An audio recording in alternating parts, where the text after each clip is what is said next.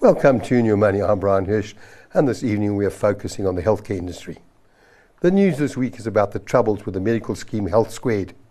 Some years ago, medical aids were forced to have 25% solvency ratio, and from press reports it appears that Health Squared's solvency ratio has deteriorated from 6% to 2.15. The trouble for the 23,000 beneficiary members on the scheme is where are they going to find additional cover? However, although the Council for Medical Schemes are in talk with the country's biggest medical schemes to take on these members, it appears that many are reluctant to take on older and ailing members. And joining this evening to try and make sense of what is happening in the industry is Clayton Samsudeen. He's a Group CEO of Phoenix FSG.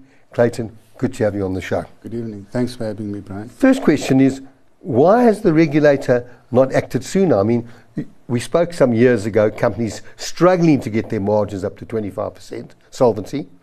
And here the news, I don't know how accurate it is, I'm only telling you what I've read, is that solvency margins are so low. But surely the regulator should have acted a lot sooner than they have? Yeah, well, indeed, Brian, the regulator does and have acted sooner.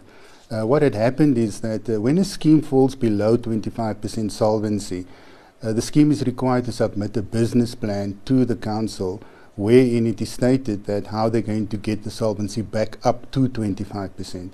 So in this case, the scheme had stated in their business plan they'll get the solvency to recover back up to 17.1% by the end of 2021. At that point, it didn't happen, so they instead performed at 6%. At that stage, I believe the council then wanted to appoint a curator to better manage the finances of the scheme. And a few months go by, and we get to a point now where we see the solvency is just below 3%, as you stated. So, unfortunately, the Board of Trustees, and a very important point, who's elected by the members of the scheme, had definitely blindsided both the members, the administrator of the scheme, as well as the Council for Medical Schemes by applying for voluntary liquidation without those parties being consulted. But thankfully we now see that there's many parties, including the Council and the administrator, that's appealing this court case now of the voluntary liquidation. But Clayton, it's simple. If you don't have money, then you know you've got a real problem. If you can't pay your claims, and you're going to have a problem going forward. But let's turn to the members and let's understand firstly the members of Health Squared. What are they going to do? I mean, is there any scheme that's going to take them on willy-nilly? The whole lot. I doubt it very much. The demographics is significantly, I think, higher than anyone else in the industry. So, for example, the average age is 49, somewhere around there. The pension ratio is significantly high, almost 30%. They've lost about 19% of their members since 2019. So it's a really difficult situation. And I agree with everyone. You know, the council should have stepped in sooner. We should have had some life-saving scenario sooner. But as we stand now, I don't know of a solution on the table, which means come 1 September, unless something happened in the few hours prior to your show, those members are not on cover from 1 September, which is a complete disaster. Well, let me ask you this. There were mergers some years ago. Yeah. A lot of the smaller schemes did merge with large ones. Are there lots of smaller schemes out there with a similar, well, I'm not saying a similar solvency problem, but ailing members, retiring members, you know, and I mean, I don't expect you to name any of them. I'm just asking, are there schemes that other members in smaller schemes should be worrying about? So I think, Brian, it's not an issue of the smaller or the size of the scheme. Size does matter when it comes to medical schemes, that's for sure. But I think there are other indicators, like when you see an exodus of members over a few years in succession. So you see members leaving the scheme. Why are they leaving? And the only members that can leave are members that can leave without having to have a waiting period or late join a penalty wherever they go. So that would be your healthy members. So you have to watch that. You have to watch annual increases. You have to watch the net healthcare result. Those are important financial statistics to watch if you want to be sure that the scheme is actually on the right trajectory. Otherwise, you'll find yourself in a position like Health Squared now. But then, Clayton, so I now call you, I'm a member of Health Squared. You mentioned this story about, you mentioned late joiner, you mentioned pre-existing conditions, and you didn't mention waiting periods. Yeah. Those are the three aspects that any member joining a medical scheme that they need to look at. So the first thing is, why would there be a late joiner fee, which means people are paying more and it's a one-off fee? I mean, it goes on, it's added to the premium, and I think it can increase the premium by up to 75%. Correct. Is that correct? Correct. Now, why would there be a late joiner? They're moving from a scheme that they've been on to another scheme. So why would there be a late joiner? Okay, so in this case, we're assuming that these members have been on Health Squared for longer than 2 years. We know that if they move now, they'll move within a 3-month period, meaning in 90 days. That would mean that they would only have a 3-month general waiting period. They'd have access to prescribed minimum benefits, which would give them access to emergency care and life-threatening situations. However, they're going to have to prove that they've been on a medical aid since the age of 35 to avoid a late joiner penalty.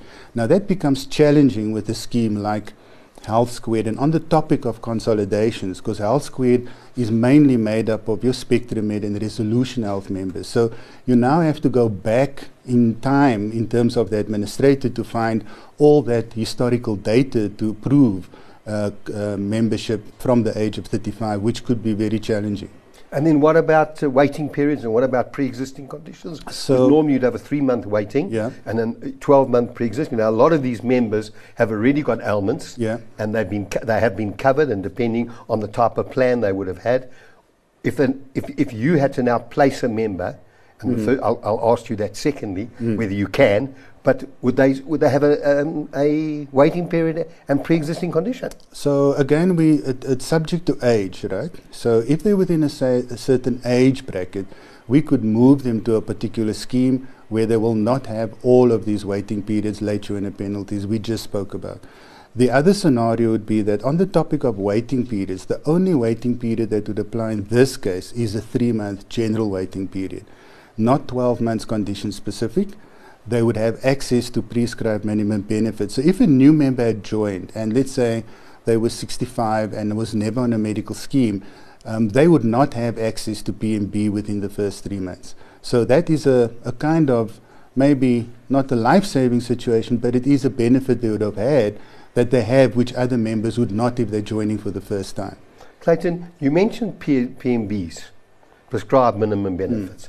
And I'm not sure everyone understands what that means. It doesn't mean that whatever ailment you've got is covered under that section, does it? Or exactly what does it mean? So in simple terms, so prescribed minimum benefits is separated into 2 sections. The one is the typical 27, 28 chronic conditions that we know of.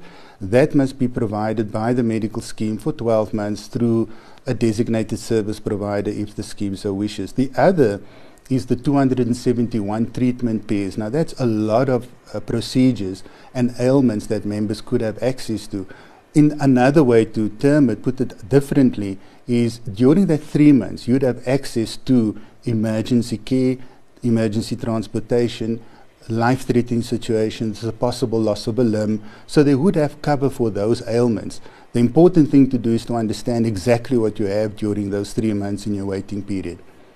Clayton, let's just talk about this situation with members joining a medical scheme.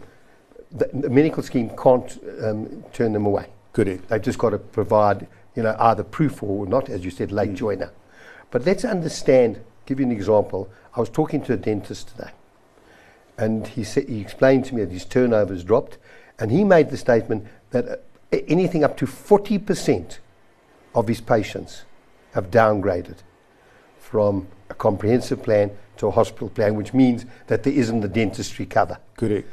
In previous shows, you and I have chatted, and you said it wasn't that severe, the drop from a comprehensive to a hospital plan. Has that statistic changed in your business? Yeah, Brian, I think it has. A lot of people are buying down not only on their healthcare cover, but on their personal insurance side, on their life covers. I think consumers are just really, hit hard, particularly with the latest inflation rates and fuel and all other commodities that's going up. And so increasingly we're getting calls from people wanting to reevaluate the entire portfolio, not just healthcare. So I think healthcare is one component, and people are starting to think, let me self-insure my day-to-day benefits, which may not be an ideal solution, but I think we're in a situation now where consumers are really cash-strapped, and there is very little choices available right now. Because when you talk about healthcare, it's not just the medical aid, it's disability cover. And there's a very difference between income to capital, difference between own occupation, any or similar occupations. And then you've also got the situation of the dreaded disease cover, which will give you a lump sum or a percentage of a lump sum depending on the severity of the illness. So when you talk about having a relook at everything, I suppose within your healthcare program, you have to evaluate all those requirements. Absolutely. So, exactly as you've mentioned, which I don't want to elaborate on too much, but what we're starting to see as an example is employer groups are purchasing income replacement benefits and not lump sum disability benefits in a group life arrangement. Why? Because it's reducing the cost in that way. But then it's left up to the employer again to purchase the severe illness and the disability benefit in lump sums because it's not provided for in group life. So you've got to have a look at all of this holistically. And similarly with gap cover. So, people are actually asking, is there not a more affordable gap cover, even if it's 130 Rand less? But that 130 Rand plus that 250 plus that 500 all adds up eventually. But do you think all these components should now be consolidated in a healthcare plan? No, I think they fall under different acts of insurance. And they've got different aspects to them. But I do believe that your portfolio must be evaluated holistically. So you've got to understand, are you overinsured in one area and underinsured in another? And you've got to optimize that spend. So we would typically find people would look at retirement funding later in life rather than sooner. But that would just land them up in a deficit in retirement. So the better thing to do is to optimize your insurance covers. Well, we're going to take a short break. We're going to get to your emails in the next segment. Stay tuned. We'll be back shortly.